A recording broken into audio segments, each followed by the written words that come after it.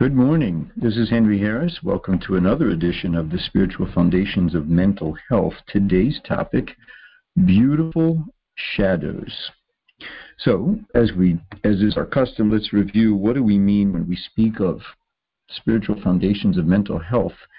We are referring to a beautiful and simple truth that your mental well-being is not defined by the content of your feelings, the quality of your feelings in a given moment, or as an aggregate. That if you have a lot of upset feelings, then you're kind of an upset person. If you have a lot of low feelings, then you're a person who is defined by a low self-esteem. You have feelings. Every one of us has feelings. Those feelings flow through us, but they don't define us. They aren't us. We are defined by not so much the content of our feelings, but the fact of there being this beautiful and wondrous flow, this ongoing, unceasing flow that we are connected to. That's magical. That's miraculous that we are on the receiving end of an ongoing live divine feed. And that divine feed includes a whole variety of feelings. It includes moods and feelings that are warm and trusting. It includes moods and feelings that are tight, constricted, insecure, mistrustful, self-centered. There isn't a human being in this world, no matter how successful, well-adjusted he is, that doesn't experience low moods, and that are painful, that are distressing and unpleasant. And there isn't a person in this world, no matter how depressed and despondent he is, that doesn't experience moods of relief or neutrality or equilibrium. It might not go noticed. It might the difference might be that the person who would be described as well-adjusted has a different understanding of his low moods. He understands that they are passing flows, and he can relate to them with a greater degree of neutrality, right? In other words, he feels them. It's just that he acknowledges, okay, this is not telling me about the reality of me, the reality of my skills, the worthiness of my life. It's telling me about kind of this moment's experience, and that's it, right? And so he lives in that kind of weather, in the same way that we have weather in our lives. There's physical weather in the world. We don't start to get down about the geographic climate that we're in because of a couple days of rain. We kind of know, like, okay, it's going to pass. And simultaneously, the person who is struggling and who would self-identify as I'm depressed, or I'm really messed up, or whatever it might be, that person has less perspective about his low moods and less understanding about the cyclical kind of moving nature of his moods, and is quite identified with his feelings. Like, this is real. Like, I'm having these feelings, obviously telling me that there's something deeply, deeply wrong, not just about this moment, but about my life. How else could I have such a dark feeling in this moment unless there's something really dark about my life? That would really be the main difference between, at the root of it, every single person is experiencing this flow. The fact of our connection to the flow is what affirms our mental well-being, that we are connected to the source of all wisdom. And the misunderstanding we have about how that flows and works within us, that's what's going to account for either an easier, kind of more gentle, wisdom-filled life versus a more distressed, troubled life. That's really what it's going to come down to, is the nature of our understanding. It looks and feels very convincing to me that when I feel a surge of distress and unpleasant feeling, it really does look compellingly true that this is an alarm. This is an alarm, like a flashing light that's saying danger, danger, danger about your this relationship, danger, danger, danger about your stability, danger, danger, danger about whatever it is, right? It looks like it's truly a reliable description of some real danger in the world. That's how it looks, right? As opposed to a distressing feeling that is by its own, by nature, it's only, these things are only created in one way. They're only getting created in one way. These feelings, everything's only created in one way. It's created through a force that's not us, that is continuously flowing, not by my control. I didn't author the feelings. I don't choose their duration or their intensity. I am having an experience of a force that is not me, and I get to have a beautiful role. I get to have a wonderful participation, but it's very valuable to realize that I am having an experience of a force that's not me, an intelligence that is the source and intelligence and force behind all there is. When I kind of get clear about that on some level, I stop looking to manage and resist, and I am now present to an authentic experience, a beautiful, authentic experience that allows me to be in life with its variety of experiences, with its richness, with its constrictions and its expansions. I have discovered that I am so well adapted, that human beings are so well adapted to navigating when we are, when we kind of let go, when we give up the pretense that we're really in control of this moment, that when we have the permission to be in this moment because we're not busy trying to resist this moment. It's amazing. It's amazing how well suited we are to navigate. Think of the example of a child learning to ride a bike. You know, I watched my 4-year-old when he was 4 learn to ride a bike. It was amazing. He didn't know anything about balance and gravity and peripheral vision. Like, he didn't know any of that, and he felt a lot. But because, and he had a significant deficit. You know, think about it. He was completely unable to ride a bike, right, when he started. And he got on his bike and he attempted to balance and kind of coast, and then he would fall, and then he would get up, and he would, you know, it would just, but it was very unmeaningful to him that he fell. What was meaningful to him was, I'm interested in finding how to do it. I'm curious. I want to know how to do this. I'm desirous of doing this. I'm going to keep doing it. And he fell, and he fell, and he fell. And he was not overly concerned about the extraordinary deficit. It was like he was really missing the knowledge of how to ride a bike. And in as much as he was, he didn't feel the need to like analyze or process or kind of dig into, okay, I don't understand, I don't know how to do this. He was somewhat able to just navigate. Okay, let's try it again. Okay, let's try it again. New understanding is going to come my way. It's the same thing. Like, I don't understand how to maintain a more consistent equilibrium, right? That there's a deficit there, but it's owing to the fact that I'm not in control. If I'm okay with that, if I'm willing to be with this moment's deficit, I'm going to do quite well in navigating. That's how it's going to go. You know, at the end of the day, it comes back to my main interest, my main job is to understand what's true about this moment. That's the beginning of all my work. And then I'll do my best with what I see.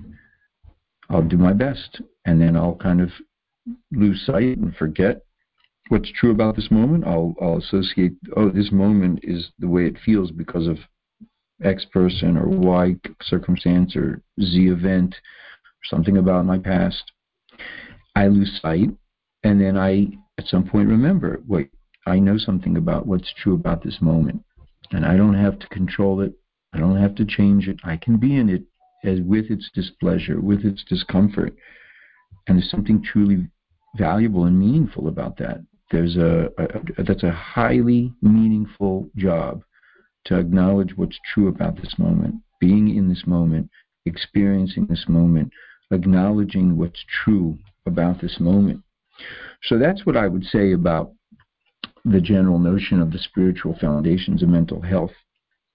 And I mentioned this week's topic I'm looking to share on is beautiful shadows. We're about to head into a wonderful holiday called Sukkot. And Sukkot has a lot to do with shadows.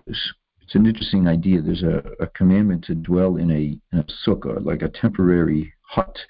And the distinguishing feature of the hut is its roof. The roof is basically by design an ineffective roof. In order for the roof to be a valid roof, according to the mitzvah, the commandment of the sukkah, it has to be by definition an ineffective roof. What do I mean? You can't make a roof that has that is impermeable to rain. If the roof is so good that it keeps the rain out, it's invalid. It's not similar to a temporary dwelling. That's not a temporary dwelling if it's so good that water is not able to come in. It has to be able to let the water in, because that's by design what a temporary dwelling is. That's the commandment, to live in a temporary dwelling. Simultaneously, if it does rain and the water does enter your imperfect roof, your halachically, your legally valid Jewish roof, and if it rains and the water does enter, you're actually exempt from the commandment. You go inside and you eat your meal in your home, because there is no commandment to eat in a sukkah if there's rain coming into your roof. So it's kind of a funny thing, like, why bother with the roof?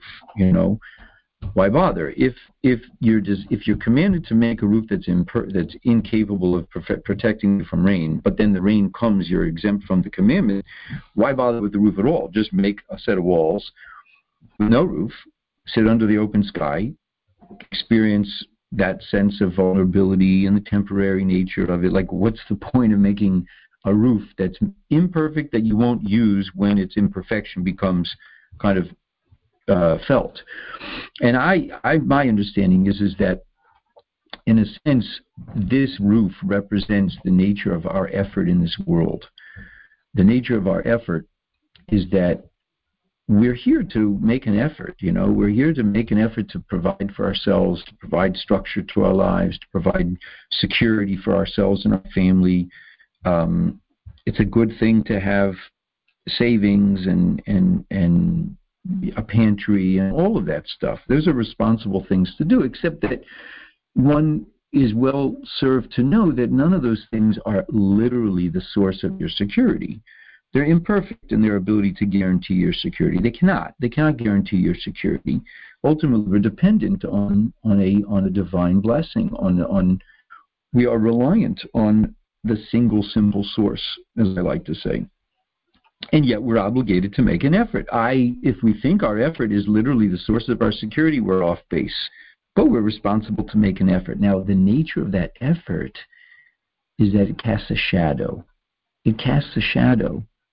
That's what happens. Our effort can mislead us. Our involvement in the world, the whole notion of our responsibility to engage, to go out, to earn a living, to make a home or get a home, or all of those things, in a sense, kind of stand at odds with the idea that no, all there is the single simple source. All there is the single simple source. Everything is reliant on the single simple source. Your efforts are not capable of providing you actual security. They can't literally guarantee you shelter or sustenance or long-term protection of any kind, and yet we're obligated to make an effort. So we can get confused. We can get confused in our making an effort, and that effort can cast a shadow. Can cast a shadow in the metaphor that we're looking to. The light of the sun is likened to the light of the Creator. It's illuminating. It's warming, and our efforts, in a sense, can kind of get us lost. We can get caught up in like, oh, I'm doing things. I got to get ahead. I got to elbow people away.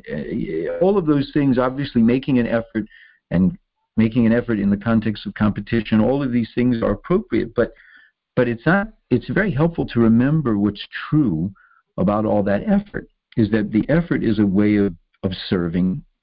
So it's called a divine service, but it's not literally the guarantee of my security. That's not where my security comes from. My efforts cast a shadow. So here I'm building this roof. The roof is imperfect by design. In order for it to be a valid roof according to the mitzvah of Sukkah, it has to be an ineffective roof.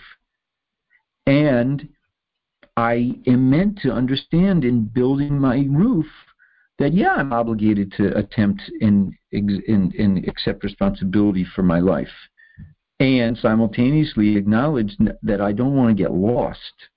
I don't want to get distracted I don't want to kind of get lost in the shadow of my effort. The shadow of my effort can conceal the light of the sun, the light of this clarity of the divine source.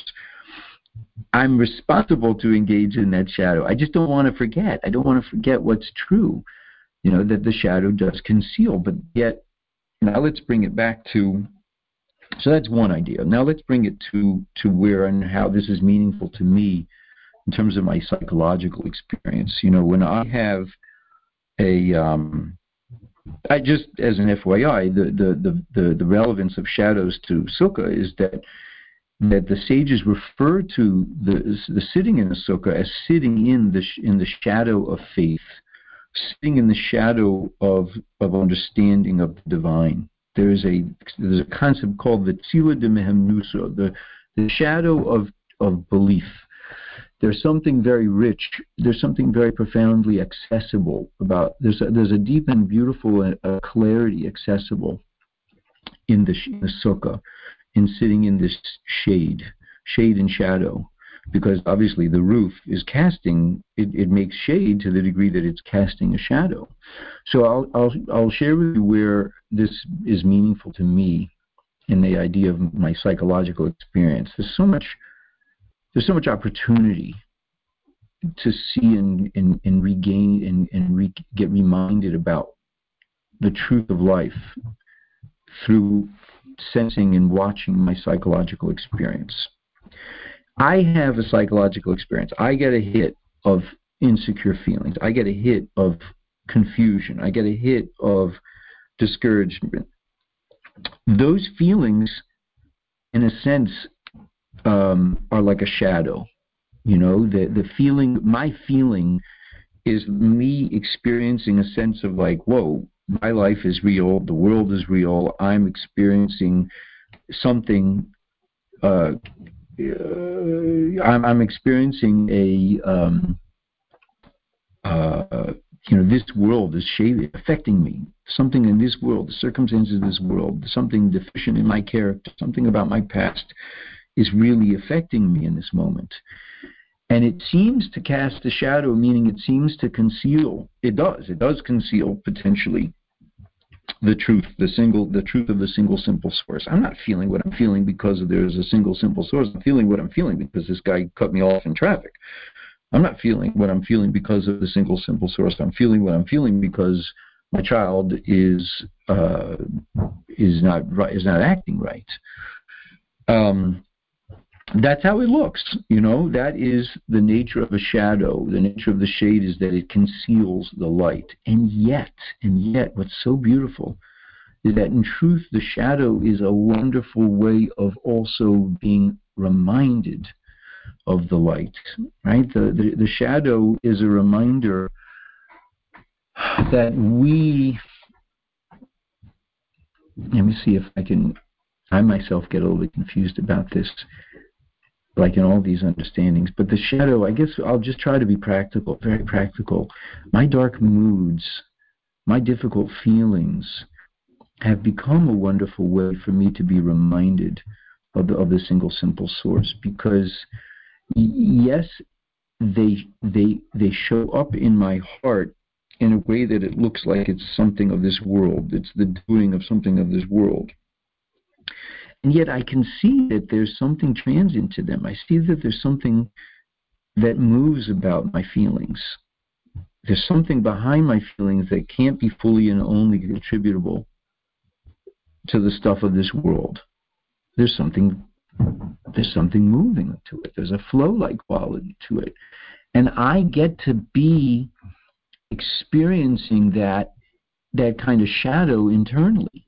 And the shadow, and the way that the shadow kind of operates inside of me, it reminds me of the presence of the Creator. It really does. You know, it does conceal. It does at first glance conceal this light. That's what a shadow does. But yet at the same time, it's a place where I get to feel the effect and the experience, the impact of kind of this divine light flow. If all there was divine light, there would be no self. There would be no the ability to experience that concealment, the ability to experience the shadow, is kind of what is so. There's something so rich about the idea that the screen of my consciousness, the screen of my life, I'm kind of moving in and out. I get to see and experience on my own consciousness the reality of this divine life flow. So the shadow conceals, but it also affirms. The shadow conceals the light, but it also affirms the fact of there being an ongoing flow. And that ultimately reminds me, I'm in the shadow of faith. I'm in the shadow of this truth, this simple truth. The reminder that no matter where I am and what I'm doing, no matter what feelings I'm having, no matter what moods I'm in, I'm on the receiving end of this divine flow, and I don't need to resist. I don't need to fight, and there's deep, deep security there. There's something so deep and affirming and safe about knowing that all my feelings exist inside of this divine flow of the single simple source. All my feelings exist inside of it. It's true that the nature of that light can be concealed. It can be concealed, and there could be a shadow cast upon it that I don't feel it directly, but yet the shadow hints, it points to, it reminds me of the phenomenon of the divine light. I want to wish everybody a wonderful festival. There will not be a podcast next week, and we will resume October 15th.